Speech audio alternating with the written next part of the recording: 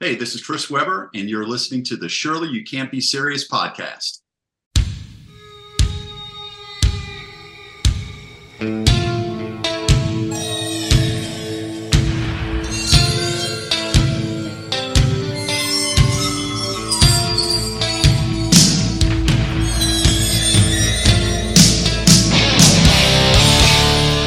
Hello, everybody, and welcome back to the Surely You Can't Be Serious podcast.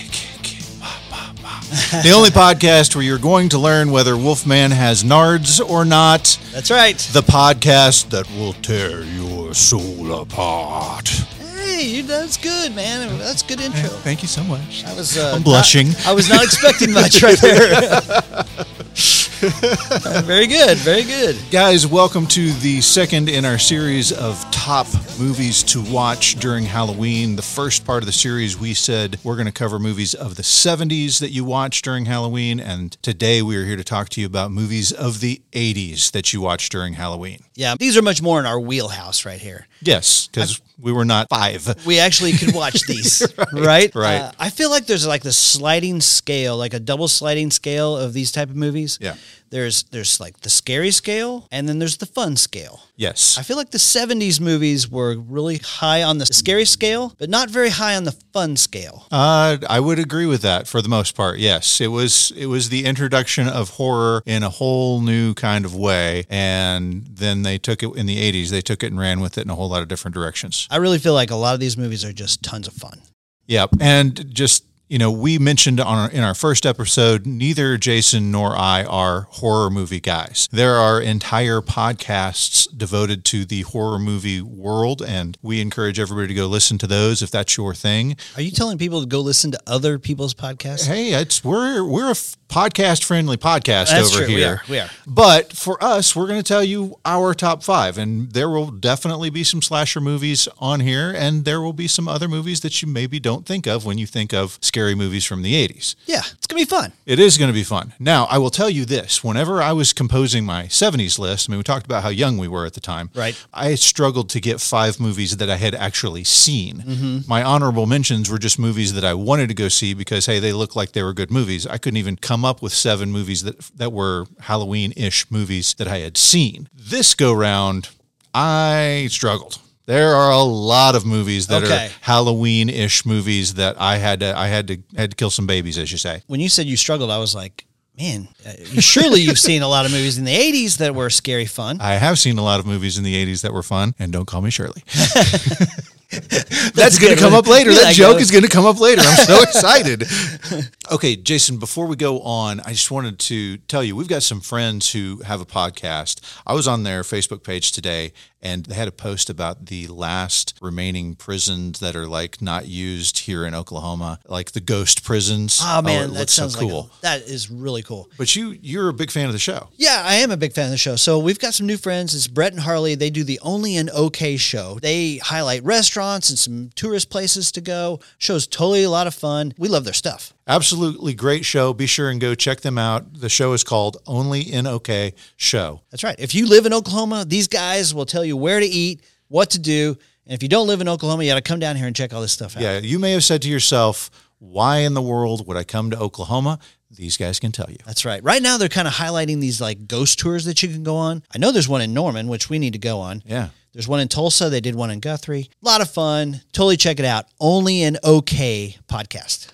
Okay, folks, are we ready to dive in? We are ready to dive in. Okay, now the way that we typically do this is we tease them up. We give little hints to the other guy to see if they can guess what movie it is we're thinking of. And sometimes Jason and I will have movies that overlap. We don't tell each other what we're picking before we get started. And so you may hear us go, well, let's punt that one down the road. And that means it's on their list on a higher position, right? Right. And then the other thing to consider is we're talking about Halloween movies. We mentioned in our last episode that we didn't really feel like Alien, even though it's a horror in space, we didn't really feel like it was a Halloween movie. It's It's more like a sci-fi movie. Right. And Jaws, we thought this is a summer blockbuster beach movie. This is not a you watch it around Halloween movie. You may feel differently, and that's cool. That's okay. That's right. You can have your opinion. We're going to give you ours. Yeah, that's right. You know, there's a case to be made that the Terminator from 1984, the original Terminator movie, is formulaically a horror movie. Absolutely. Unstoppable killing machine.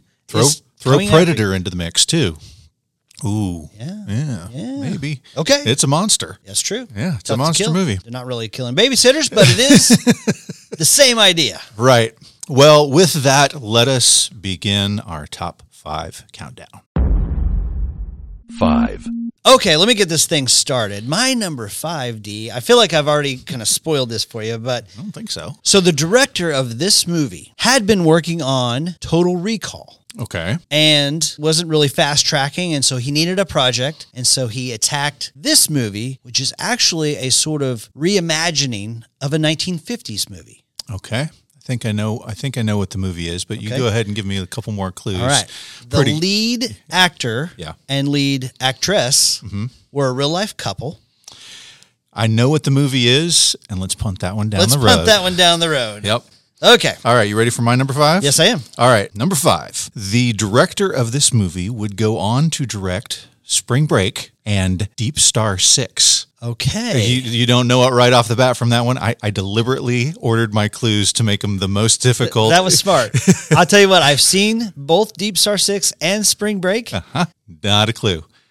I did not, I was not interested in who directed those. So keep going. Okay. All right. So Lou Reed owned a farm next to the filming location of this movie, and he would come by the set, hang out, play, and sing for the cast and crew. And according to everyone there, was the coolest guy.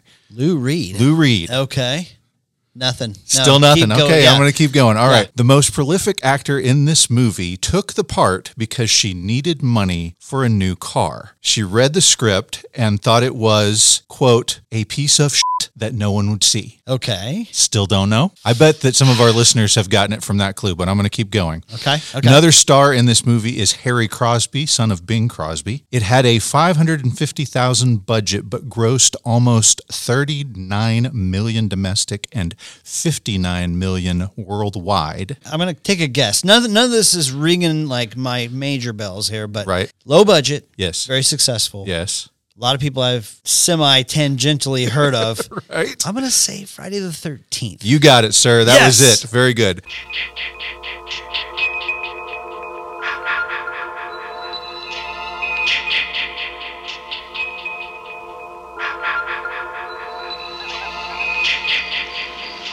Hello? Who's that? Oh, hi. What are you doing out in this mess?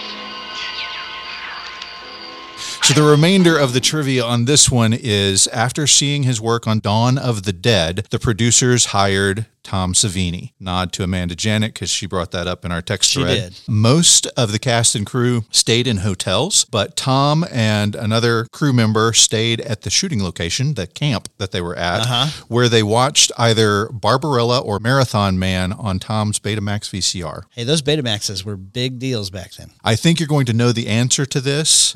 One actor in the movie would become world famous when he starred in a movie based on a small town here in Oklahoma that outlawed dancing. That is Mr. Kevin Bacon from Footloose. One of his earliest roles was as an early murder victim of the killer. No spoilers here, boys and girls.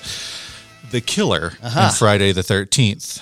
If you don't know who the killer is in the original Friday the 13th, go watch the first Scream movie. Yeah, or go watch the first Friday the 13th, sure. Well, you know. When we do our Halloween movies of the 90s, I guarantee that little nugget's going to come back up. Absolutely. Absolutely. By the way, the guys absolutely admit that Halloween inspired them to make this movie. Also, what inspired them to make this movie? Meatballs.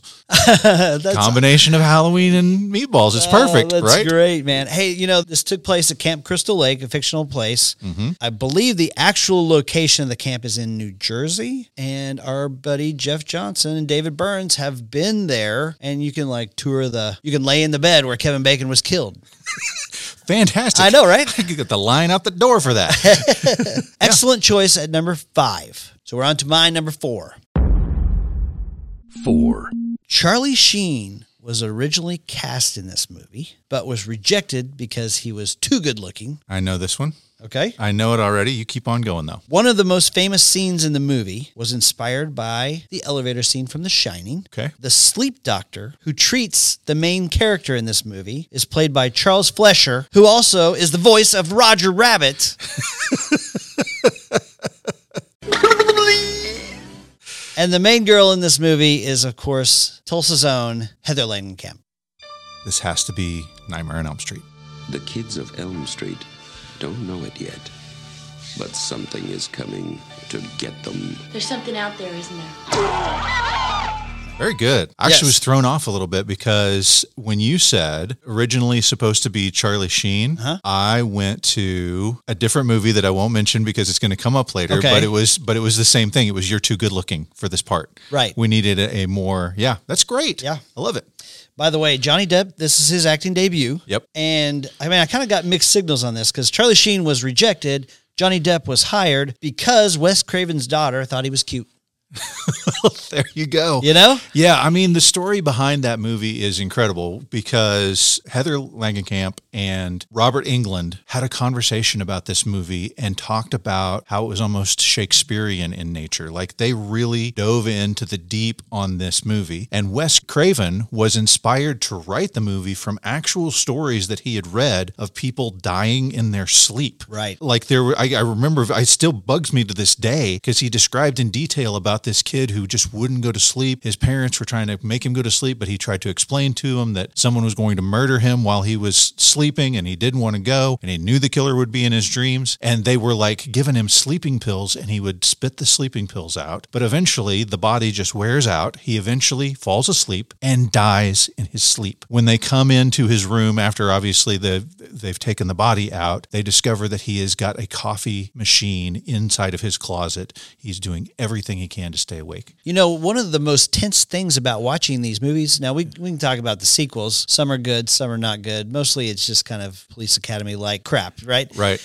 But the most tense thing about watching the first movie is that they're dying to not go to sleep. And you're watching and going, you have to sleep. You know, you've got to face this. Yeah. And Nancy's like, I've gone 4 days without sleep. Every time I watch it, I'm like, oh my gosh, that would be the worst. Yeah. And then there's that one, I know as kids, the scene that freaked us out the most is when, you know, Freddy can kind of alter his appearance and do these weird things because he's in your dreams. He has these like extended arms. Like this one scene, it's this one weird effect where he has like 10-foot arms. Oh, yeah. And I remember that. As 13-year-olds, we were like, whoa, that is scary. The most vivid memory for me, very much like the end of Friday the 13th, but, you know, spoiler alert for everybody out there, Jason doesn't make his appearance until the last second of Friday the 13th. Right. And it's not what you're expecting. Right. And in Nightmare on Elm Street, you think everything's good and everything's over, just like at the end of Friday the 13th. And all of a sudden, the monster pops out again in that very last second. And I was like, oh my gosh. Yeah, that was intense. Yeah. Great movie. A top-notch 80s horror movie. Very good. Okay, so we are to my number. You're number 4. 4, which we're coming back to your number 5 here. Oh, okay. I think you're making a mistake. I think you really want to talk to me. Sorry, I have 3 other interviews to do before this party's over. Yeah, but they're not working on something that'll change the world as we know it. They say they are.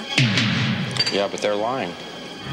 There is a limit, even to the imagination. Human teleportation, molecular decimation, breakdown, and reformation is inherently purging. Where our greatest creations meet our deepest fears. Something went wrong, Seth. When you went through, something went wrong. You are about to go beyond that limit. But I'll go ahead and see if you knew these bits of trivia. Yeah, okay. They had a baboon named Typhoon in a supporting role in this movie. Uh-huh. He was, by the way, a wild animal. You cannot tame baboons. At one point, he got so agitated by the flashing lights in the transport chamber that he ripped the door off And Jeff Goldblum, who's 6'4" and was in phenomenal shape for that movie. No doubt. He was the one with the handler who basically took the baboon down. And the handler was like, it was ideal that Jeff was there to do that, because had he not done that at that outset and established him as the alpha, the rest of the movie would have been a disaster. Yep. That's a great story, man. When Martin Scorsese met the director of this, who you mentioned was working on Total Recall, but eventually had to do something else. Right. That, of course, is David Cronenberg. David Cronenberg. Right. When Martin Scorsese met him, he told him he looked like a plastic surgeon, which is why he gave himself the cameo appearance in the movie as a doctor. Oh, that's right. Yeah. He's the gyno, right? Yeah. He's Gina Davis's gynecologist. I mean, you're directing the movie and you cast yourself She insisted. as Gina Davis's gynecologist. I know, right? Lay down, take off all your clothes. I promise this is because what Martin said to me. See, I heard that she insisted that he take that part because, hey, you're my director, I'm your actress. If anybody is going to see me in my most vulnerable position, I trust you. Here's the nugget that blew my friggin' doors off when I saw this. And I called you up the other day and I just couldn't hold it. I couldn't contain it. Yeah. This was produced by Mel Brooks. I know. What? Yes. Mel freaking Brooks. And in fact, he came up with the line, "Be afraid, be very afraid." That's Mel Brooks. Yeah. Now, of course, this is based on an old 1950s movie. They rewrote it and made it entirely different. Right. Jeff Goldblum actually wrote a letter to Vincent Price that said, "I hope you love my movie as much as I loved yours." And Vincent Price said, "It was very good up until a point." Up to that part where you barfed on the guy's leg and it melted. So special effects are incredible in this movie, right? The guy who came up with the brindlefly, it was way different than that 50s movie, right? Right. His name was Chris Wallace. And whenever the credits roll at the end of the movie, his name is the very first name that comes up. When they were running it in test screenings and his name popped up as creator and designer of the brindlefly, the audience cheered. And the producer turned to him and said, "You're going to win the Oscar this year." And he did. Wow. Yeah. I'll tell you what, we talk about movies that are really excellently done. Yep. I would argue that The Fly, you are emotionally invested in these characters and the gore level rises and the horror rises. When he barfs on that guy's leg and his face like tears apart, you still are heartbroken when he puts the shotgun on his head. It's still heartbreaking, but you're absolutely horrified the entire time. It's a wonderful, wonderful She movie. gives birth to a maggot. In the movie theater, me and my friends were like, "What?" Yeah. Oh my gosh. It's horrifying. Incredibly good. Yeah. Okay, we ready for my number 3? Your number 3.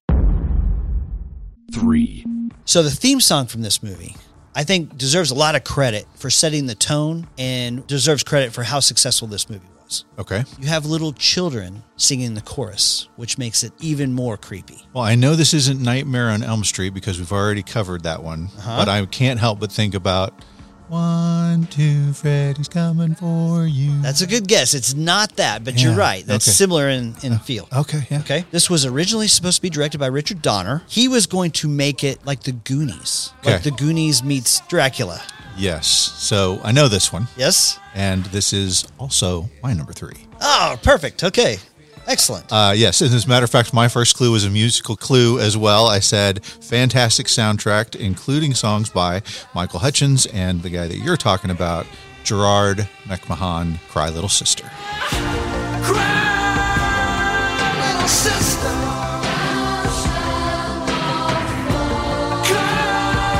Come to your brother.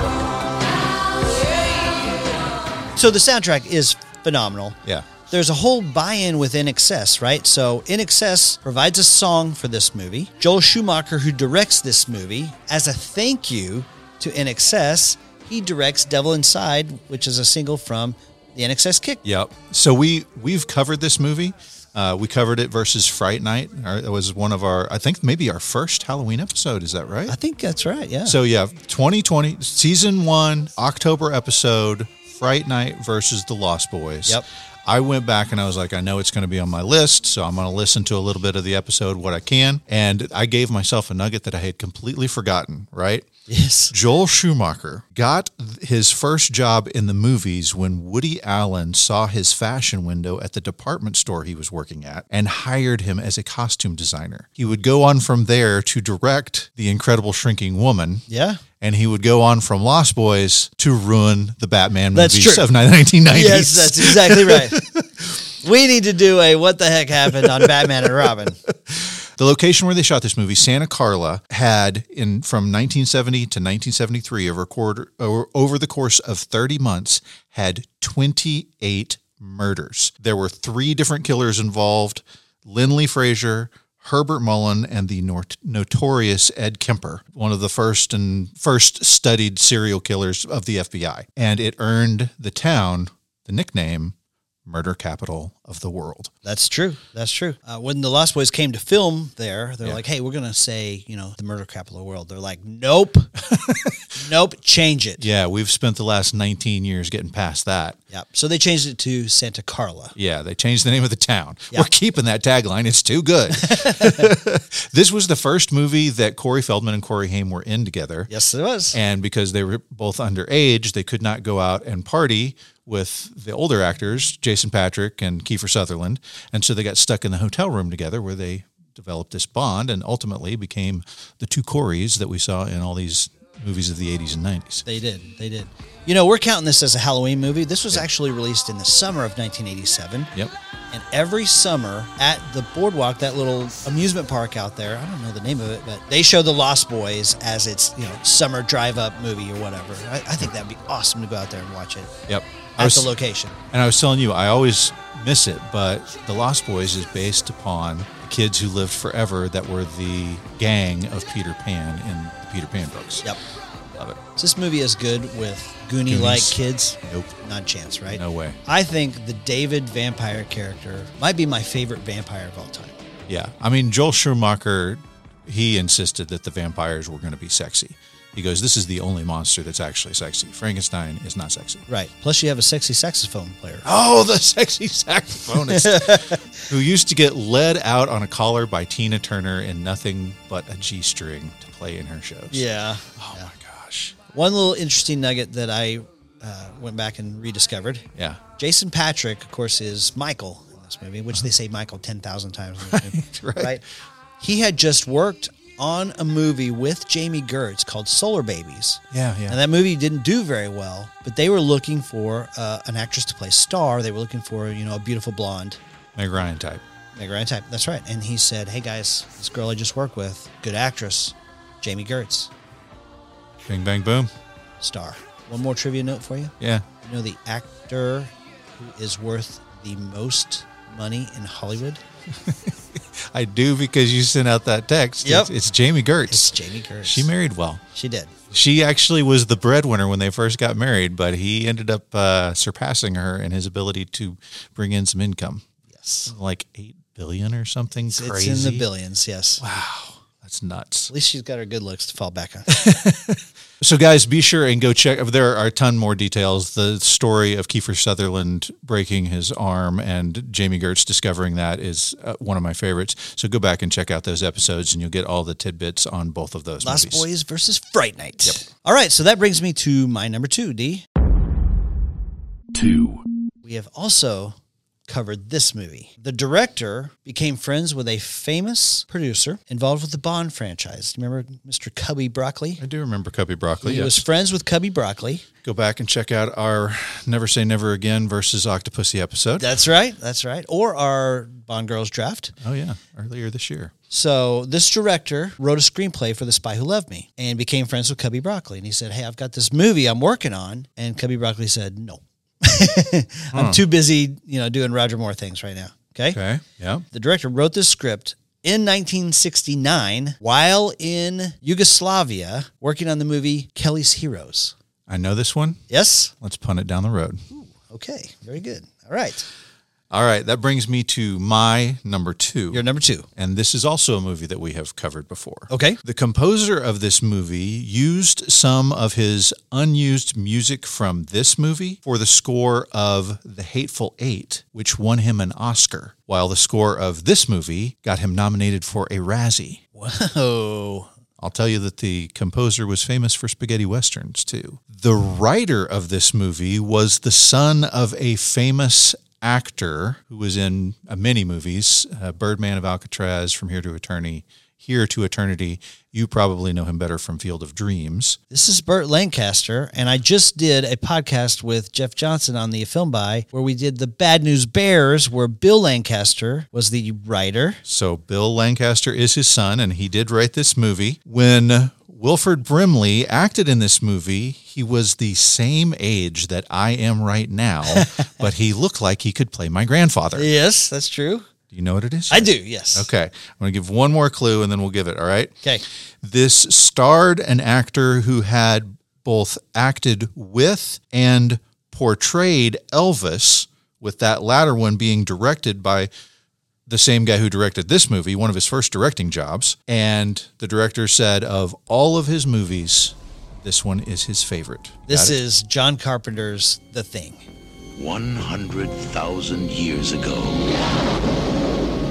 it found its way into our galaxy.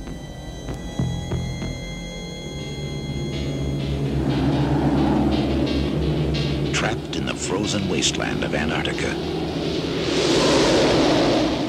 it could not escape.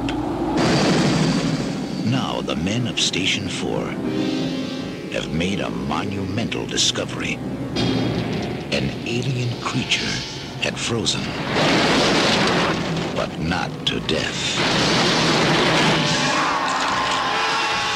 I love this movie, man. I love this. I don't know why I kind of marked it off my Halloween list, but it is such a fantastic movie. The tension that builds throughout the entire movie and then culminates with one of the best. I mean, it's like a lesson in suspense when they're testing the blood of each of the guys and they've got them all tied up. Oh my gosh, so good. So good. Yeah. We went in depth with this last summer when we did our June of 1982, where we compared E.T. to The Thing, to Blade Runner, which all came out within a couple of weeks of each other. Yeah. Blade Runner and The Thing were both released on the same day, and unfortunately, it was 2 weeks after E.T. was released. And so despite the fact that this movie is phenomenal, everybody was in love with aliens and didn't want to have an alien monster. What an incredible month. You have maybe the best horror movie of the 80s, maybe the best science fiction movie of the 80s, and then maybe the best family movie of the 80s. Arguable, yeah. I mean, you were just won't have swallowed summers up. like that anymore. I know. It's sad. The last clue that I was going to give was the British Antarctic research stations use this movie in their Midwinter Fest every June 21st. That's awesome.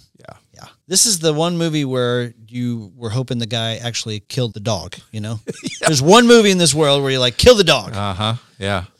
This one, by the way, we talk about in detail on that comparison. Go back to last season, early of last. That was one of the very first matchups we did last season. It was June of 2022. And so all kinds of great information. Those are movies that all have great stories behind them, and we go into them all. When that dude's head splits off, grows legs, and walks across the floor. Rob Bottin, baby. My eyeballs fell out of my head. Yeah. So, phenomenal movie. Great movie. Yep. Okay. So we've finished with our top 4, sort of. We're about to go into them, right? Yep. And then, so now we're going to cover our honorable mentions. Yes, that's correct. Honorable mentions. My first honorable mention this is kind of a sad clue. I apologize about this being a sad clue, okay? Yeah. One of the actresses in this movie is the sister of an actor in my number 1 pick, which you already know at this point. Okay. She was murdered by her boyfriend the same year this movie was released. Yeah. Her name was Dominique Dunn. I do know this one. She is buried at the same cemetery as the actress who played her younger sister, kind of the most obvious role in this movie, who died from a cardiac arrest at the age of 12 in 1988. You got it? I've got it. Yeah. Yeah. This is Poltergeist from 1982. Yeah.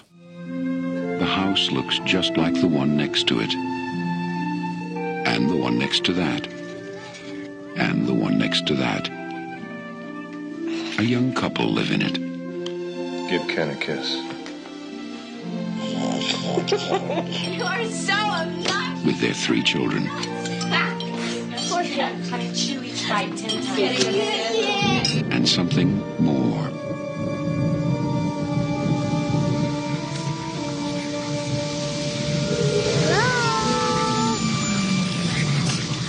They're here.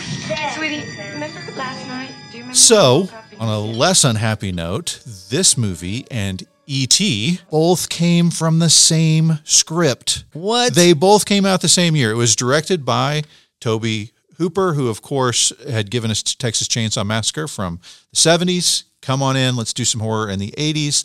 Although, if memory serves, he kind of got pushed out of the way by Steven Spielberg in this process. There's a lot of legends out there that Steven Spielberg is the actual director of this movie. Yeah. I imagine there was some sort of problem with him doing both E.T. and this movie at the same time, or maybe it was just a problem with Tobe Hooper having too big a plate for him on that. If you would tell me that the Poltergeist house and the E.T. house were in the same neighborhood, going through the same stuff at the same time, they look exactly like any old suburban neighborhood in California in 1982. Yeah. You know, it really is tragic, the curse that kind of followed this movie around, you know. Yep. The oldest sister, she was murdered by a boyfriend. The youngest daughter, of course, Carol Ann, one we all remember touching the TV, you know, they're here, died from cardiac arrest from pneumonia or something like that. She had a weird disease. They had diagnosed her with Crohn's disease, but you could even on some of the later movies see that her face had gotten puffier and that she just didn't look well. But they couldn't, I don't think they really could quite figure out what was going wrong with her. And then one morning they kind of noticed that she didn't look good. Her fingertips were kind of blue and she fell over in the kitchen. By the time the paramedics arrived, she was like, I'm okay. I don't know what everybody's making a big deal about. It's fine. But they took her in the ambulance anyway to the hospital and she had the cardiac arrest in the ambulance and died. Gosh, crazy. Yeah. We need to cover this movie at some point. Oh, absolutely. Okay, and I've got one other honorable mention, and I don't think that you're going to guess it. If you do, good for you. Okay. Good for you. All All right? right. Are Okay. you ready for this? Yeah. My second honorable mention stars Leslie Nielsen, Ted Danson, Hal Holbrook, Adrienne Barbeau, E.G. Marshall, Ed Harris, and Stephen King. This is Creepshow. You got it.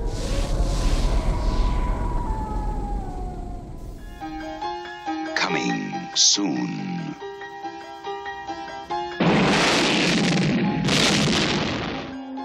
Jolting tales of horror. Creepshow. From the author of Carrie, The Shining, and Cujo. And the creator of Night of the Living Dead and Dawn of the Dead. You'll scream at ghastly ghouls. I had this comic book when I was a kid, and it was several years after reading the comic book that I finally got up the courage to watch the movie, and they did it absolute justice. Stephen King, of course, decided to work with George Romero, who, I mean, he brought the zombie movies to life. Sure. He brought the zombie movies to life. What do I got to do around here? Tip your waitress. Hey, I can't get no respect. He brought the zombie movies to life. Stephen King was told by George Romero to portray his character like Wile E. Coyote when he goes off a cliff. That's good. That's good. That's his segment is where he gets that like alien Grass. goo on his Yeah. fingers, and then all of a sudden he's like consumed by plants. Uh-huh. Yeah. That's very creepy. Yeah. By the way, Leslie Nielsen, they said he was a total professional while involved in all of the scenes. Uh-huh. But offset, he had a fart machine. And every time just before George Romero would say action, he would set the fart machine off and Ted Danson would start laughing. That's good. You know, there's 4 different segments in Creepshow, right? Help me out. There's the one with Leslie Nielsen and Ted Danson. Yep, that's the one where the producer catches his wife in an affair with her lead actor or whatever romance. There's the one with Stephen King where he's Geordie and he gets the grass that's growing all over him from that meteor, I believe. Yes. It has been decades since I've seen like this movie. the Blob. Yeah, it's like a meteor and he gets the stuff on his fingers. Adrienne Barbeau is in the one where there's something in the basket, right? And the guy hates his wife because she's a total bee to him all of the time. And basically he figures out how to get her in front of in front of the box, right, just in time for the monster to jump out and grab her. Yep. There's one segment where like this guy is like consumed with cockroaches. Yeah. There's like cockroaches everywhere. Yes. That's all 4 right there. Let's see if I can. Do you remember Joe's apartment from the MTV days where all the cockroaches are hanging out? Yes, I do. E.G. Marshall is in the cockroach one. Yes. E.G. Marshall is the guy from Christmas Vacation who's like, the little lights are twinkling, Clark. I know, Ed, and thanks for noticing. So I mentioned Tom Savini earlier when we were talking about Friday the 13th. Yeah. He, of course, was involved in the special effects, but he also plays one of the garbage men in this movie. Oh, okay. And for the life of me, I cannot remember where Ed Harris comes up, and I can't find it either. So we'll just have to go back and watch, I guess. I guess so. Ed Harris, University of Oklahoma. For a time. That's right. Before he got fed up. Okay, so we're on to my honorable mentions? Yes, sir. All right, so my first honorable mention is a movie that we've covered. Okay. Based on The Boy Who Cried Wolf. Yes. Okay. The secondary character on this gets his name from 2 classic horror actors. You had me at Cries Wolf, but keep on going. Okay. The same actor decided to, rather than play a good actor, he's portraying a terrible actor. Yep. The person who wrote this, Tom Holland, Uh-huh. same guy who wrote Child's Play, which is in the 80s as well. Yes. He wrote the script in 3 weeks. He said it all just rushed out of him, and he said he would just laugh and kick his feet. Oh, this is so much fun. That's great. Yep. He had just come off writing Psycho 2, if I remember That's right. correctly. That's exactly right. Yeah. So the movie that you are talking about is Fright Night. Yes. What would you do if you accidentally discovered the house next door was occupied by something not human? Something horrifying. Something unspeakably evil. No one believes you. Another fantastic vampire movie, worthy matchup to The Lost Boys. It doesn't win out for me, but it's definitely a great, iconic movie. Evil Ed. I mean, one of those characters from horror movies that you're going to remember forever. Such a great movie. By the way, the character Peter Vincent gets his name from Peter Cushing and Vincent Price. Yep. William Ragsdale, who plays Charlie. Yep. Hello, Charlie. He had been just turned down for the movie Mask. Right. And was kind of down on his luck yeah. and landed this. Mm-hmm. And then, of course, Stephen Jeffries, who plays Evil Ed, he thought he was auditioning for the part of Charlie. They gave him Evil Ed, and they said one of the main reasons why he got Evil Ed was because he was not Anthony Michael Hall. He's an odd character, right? Yeah, he's a very weird guy. He's a little creepy. He's kind of a creepy dude, for sure. Yeah. You know, one of the things that we talked about in our original podcast where we compared Fright Night to The Lost Boys, Amanda Bierce, she's playing a 17-year-old. She was actually 27. So she kind of played down her age. And as she transforms into the vampire, spoiler, she becomes more womanly, more sexy, right? Her hair grows long and changes color, and her boobs become big, and right? And of course, all that's prosthetic. Right. And when she goes and signs autographs at like these conventions and stuff, she lays that prosthetic chest plate. Yeah. The prosthetic boobies. Yeah. And she's like, hey, would you like to touch my breasts? There they are on the table, you know? Yes. So. And of course, Amanda Bierce, everybody knows from Married with Children as Marcy Darcy. Marriage. That's right. Yeah. Great movie. Lots of fun. Chris Sarandon is fantastic as the Jerry Dandridge vampire. At the time, he and Susan Sarandon were married, and they read it, and he's like, man, I don't want to play a vampire. And then he read the script. He's like, this is fantastic. Yeah. Yeah. Love it. Only part that he played that was better, someone has beaten a giant. Humperdinck, which we got to cover that at some point. Definitely. All right, my second honorable mention. Yep. If you get this, I will be surprised. Okay. Although it has been involved in our text thread, so I wouldn't be shocked. Okay. This is from 1986. I actually joined Jeff Johnson on his podcast to cover this movie because it's a favorite of mine. Ramp up the fun meter, scale down the scary meter. All of the characters in this movie are named after horror directors. Yes. Okay. So the main character, like his name is Chris Romero, obviously after George Romero. Mm-hmm. His buddy is J.C. Hooper, named after John Carpenter and Toby Hooper. You have Detective Ray Cameron, that's based on James Cameron. They all go to Corman University. The girl is Cynthia Cronenberg. She's obviously named after David Cronenberg. So you have all these nods to 80s horror movies. On on the wall, like where there's a kill scene, on the wall there's graffiti that says Stryper rules, because the makeup artist was dating the lead singer for the rock band Stryper at the time. They actually got married. I think they're still together. Okay. And then there's another bit of graffiti that says Go Monster Squad, because the author of this movie also wrote Monster Squad. Okay. The main character in this movie, his main line or his number one dialogue thing, every time the phone rings, he picks it up and he says, "Thrill me." If you don't know by now, you don't know it. I know that thing where he named everybody after the horror directors, and I can't bring. Okay, I got one more clue for you. Yeah. I got one more clue for you. Okay. The main actor in this, his name's Tom Atkins. Okay. Okay. He had just done Halloween 3 Season of the Witch. Okay. So he's working on this movie, and an unknown stagehand comes up to him and says, "Hey, I'm a big fan of yours. I think you're a great actor. I have a screenplay that I've written that I'm trying to get done, and I would love for you to play the main actor." And Tom Atkins says, "Well, I'm not really main actor, leading man type of stuff, but I'll take a look at it." Uh-huh. Guy's name, Shane Black. The script, Lethal Weapon. Shane Black wanted Tom Atkins to play Martin Riggs. Wow. Well, that's impressive. And if you'll remember, Shane Black eventually sells that screenplay. Tom Atkins is in Lethal Weapon. He's Michael Hunsaker. Is it Night of the Creeps? It's Night of the Creeps. Yay. The night of the fall is finally here. For Chris, Cindy, and JC. It's going to be the best night of their lives. But tonight is also the night of the creeps.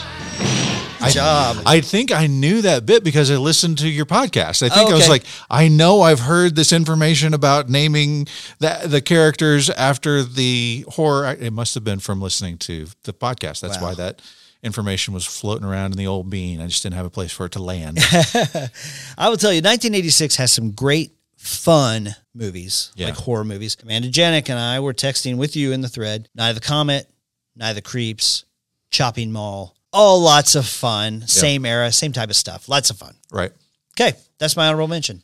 Perfect. Thrill me. So now, we are to our number one. Yes. You know what mine is. Yes. But I don't know what yours is. Is that right? That's true. Okay. Well, You're going to be mad at me, I think. Let's do my number one first. Okay. Okay. All right. Because then we have a surprise at the end. Oh. Well, no, for you. I Okay. mean, you're good. I don't know what yours is, so that's the surprise. Yes. Okay. So you know what my number one is, but I'm going to throw out some more trivia clues for our peeps here. Yeah. The writer of this movie, as you mentioned, came up with this idea while he was working on the movie Kelly's Heroes when he was a gopher. Right. This guy worked up from the mailroom up. Yes.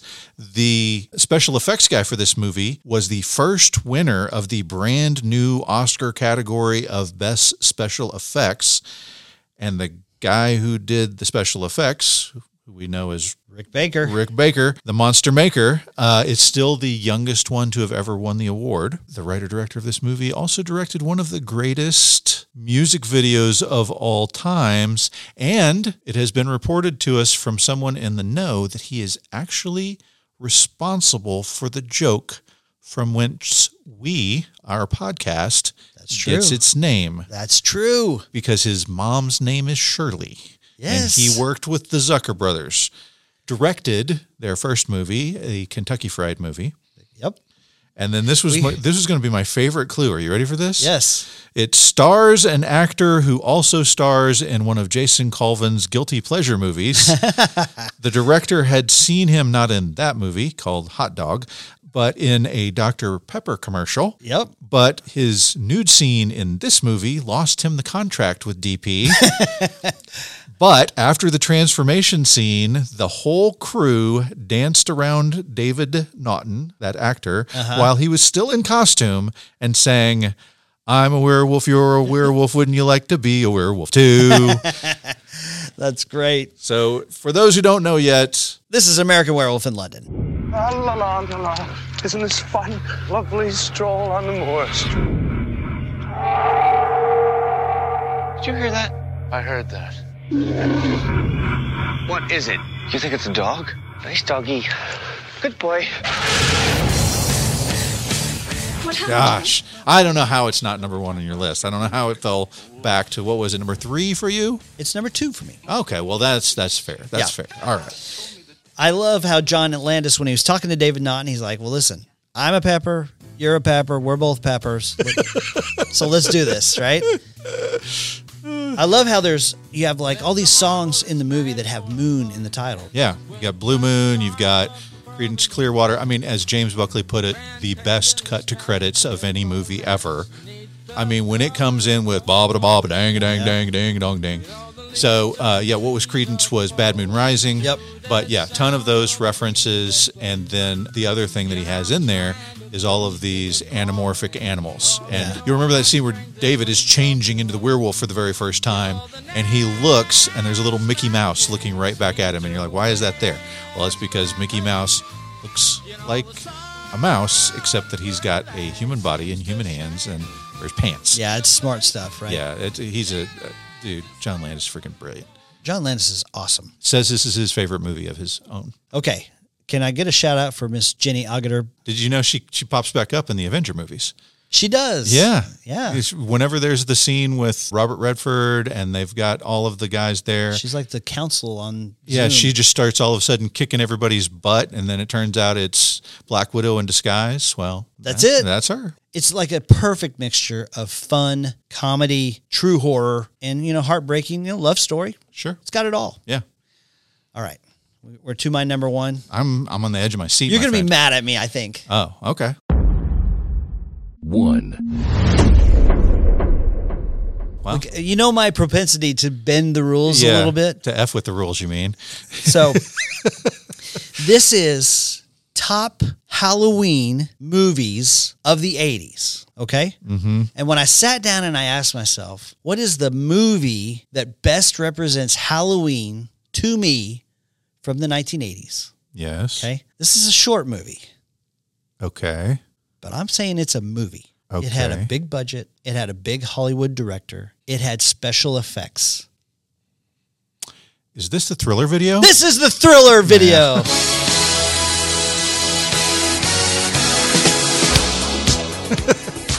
Of course it is. It's a fair pass, I guess. You're just trying to be as different as you possibly can be. But yes, no, I think it's fair.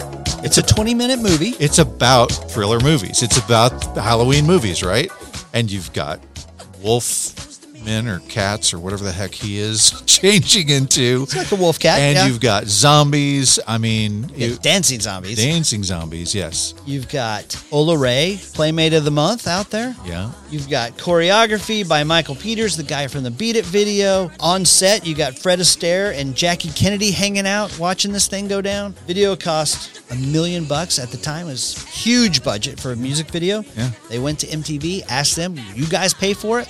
Like, we can't pay for videos? Are you crazy? We'll go out of business. Yeah.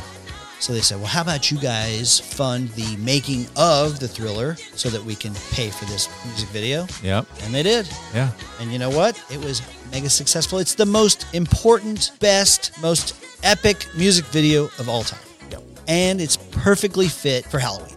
Perfect. Well, folks, we are at the end of our list. We hope you enjoyed it. In just a little bit, I'm going to apologize and throw out a whole laundry list of movies because I feel bad that they didn't get out there. But before I do that, we threw the question out earlier today to some of our standard listeners. Hey, what are your top 5 movies of the 80s for Halloween? Okay. So first up, James Buckley. I said top 5. He gave me 7. Okay. It was and I don't know what order this is in. I honestly don't. But he ties Fright Night and The Lost Boys, then A Nightmare on Elm Street, then The Howling, then Creepshow, Prince of Darkness. That was one that was not on my radar. I haven't seen that movie, but I do remember the previews. And then Friday the 13th, Part 6, Jason Lives. Interesting. Okay. I don't know how that compares to the rest of them, but interesting. I've seen that one. It's good. Good. And I love The Howling. Yeah. Brad Moore says Lost Boys, Poltergeist, Salem's Lot, which you mentioned in our 70s episode. Yep. Pet Sematary, which... Ooh, good one. Well, yeah, definitely. I mean, you got Stephen King there. By the way, I can't believe we talked about Stephen King as much as we did, and we didn't mention that coming up in our next episode, we're going to talk about the 3 movies that all came out within just a few months of each other in 1983, all Stephen King novels. Christine, The Dead Zone, and Cujo. Fantastic. Can't wait to talk that. Kevin Davis says Nightmare on Elm Street, Christine, Friday the 13th, Children of the Corn. Children of the Corn's a good one. That would scare the crap out of me. Yeah. And then Alone in the Dark, which I am absolutely unfamiliar with. Yeah, me too. When I asked him about the 70s movies, he gave me some that I had never heard of either, but that's cool.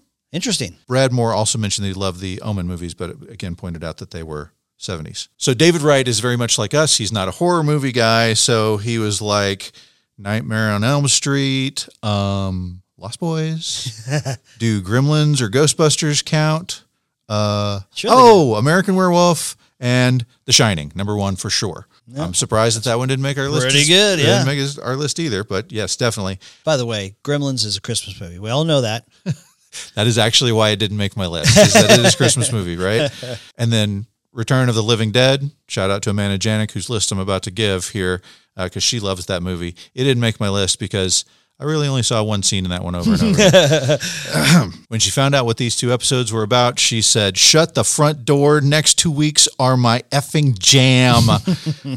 So here is Amanda's list. She gives a 6. I'll give her the run rule on that one. I don't care. Sure. Halloween 2. I don't play by the rules and can't cut one from the top 5. I actually prefer this one to Halloween 1. 5, Nightmare on Elm Street. 4, The Thing. 3, American Werewolf in London. 2, Evil Dead.